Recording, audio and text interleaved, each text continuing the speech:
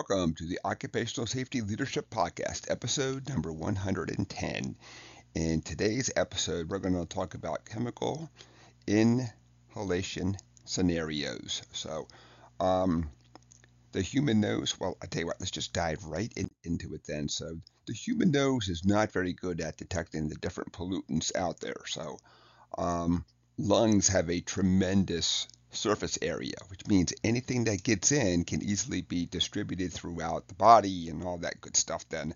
So it's really hard when you can't detect it with your senses, of course.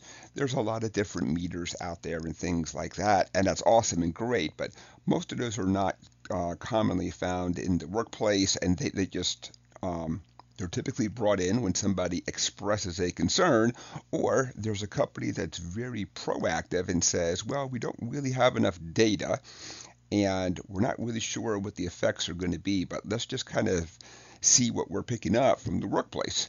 Obviously, you want to do everything you can to engineer out the hazard. In an ideal world, you don't even want to have the hazard there. You've come up with something that's less hazardous, like less toxic, all that good stuff then. But we know that there are times and cases where we specifically are trying to use something that is hazardous or toxic because it has the properties that we're exactly looking for in some form of a chemical reaction, or it's going to bond with something, whatever that is. Then. So let's just take a couple seconds and we'll kind of look at a couple of the scenarios that we find out there.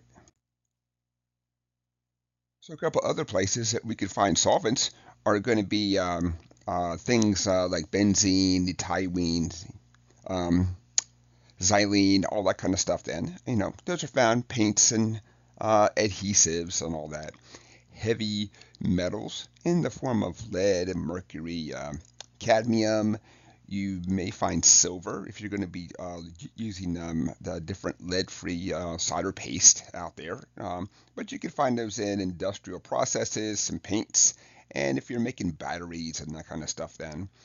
And gases.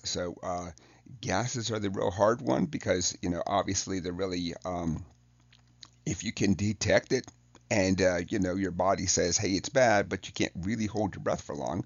So when we think about gases, we have ammonium, hydrogen sulfide, things like chlorine, all that stuff found in industrial settings, chemical manufacturing, and the different cleaning products out there.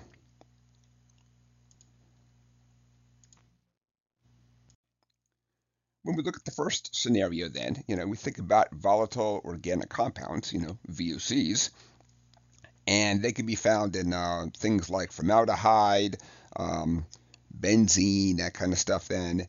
And those are typically found in paints and varnishes, household cleaning products, some building materials. If you're working at an oil and gas refinery, benzene is very common there too. The next one, let's look at particulate matter. Uh, so you can have asbestos, silica, coal dust, anything that's going to make some form of a dust, a fiber.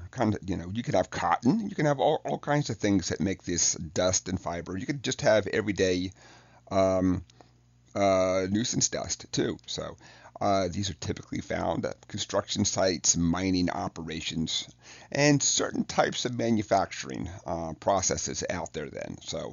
Um, the next one, the biological agents then. When we think about mold and spores and bacteria and viruses, things are found in a very damp environment. Typically, these places are not ventilated well at the same time, too.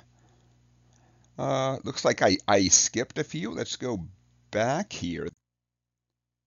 And that is it for episode number 110. We just kind of talked about some common scenarios out there that you can find where you will be breathing in different chemicals out there. And of course, they're in the different forms, gases, dust, the biological. We talked about all that stuff then. So just a lot of different common scenarios. In an ideal world, we ventilate, we isolate the process, we substitute, but we know that doesn't always happen because we're actually trying to use these toxic and hazardous chemicals because they're going to give the desired end result to what we're doing in this process then. So episode number 110 is complete. Thank you for joining me today. My name is Dr. David Ayers. Thank you and have a safe day.